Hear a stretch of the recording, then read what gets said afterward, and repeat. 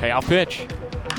Martin cracks it deep to straightaway center field. Jones drifts back onto the warning track, still going, leaps up, can't make the grab, bounces off the top of the fence. Blanco's there to back him up. Castro's already in to score, and Mason Martin is standing at third with an RBI triple. And the Indianapolis Indians take a 1-0 lead in the bottom of the first. 2-0 pitch. Stroke to left center field, slicing toward Blanco, but past him into the gap and rolling all the way to the fence. Smith and Jigba comes in to score standing. Mitchell takes a turn at second, but now goes back to the bag.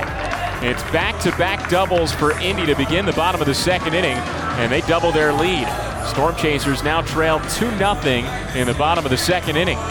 Here's the pitch. Prado drills it deep to straightaway center field. Oliva sprints back, looking up at the wall. That ball's gone! Into the bushes of the natural batter's eye, a 3-run homer for Nick Prado. And the Storm Chasers take the lead in the top of the third. Dead center field. And Nick Prado's got his first hit and first home run in 2022. Now is 1-1. Base slices it to left center field. It drops down for a base hit in front of Jones. Oliva rounds third base. He comes in to score, and it's an RBI game-tying single for Ji-hwan Bae. We're knotted at 3 in the bottom of the fifth. Gets the sign, ready again, the pitch.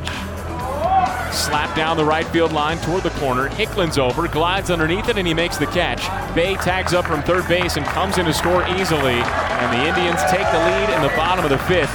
A sacrifice fly from Rodolfo Castro. Omaha now trails 4-3. 0-2 pitch. Melendez pokes it in the air to straightaway right field. Mitchell drifts in, reaches up and makes a one-hand catch, and that's the ball game. The Storm Chasers suffer their first loss of 2022, falling to the Indianapolis Indians by a final score of 5-3.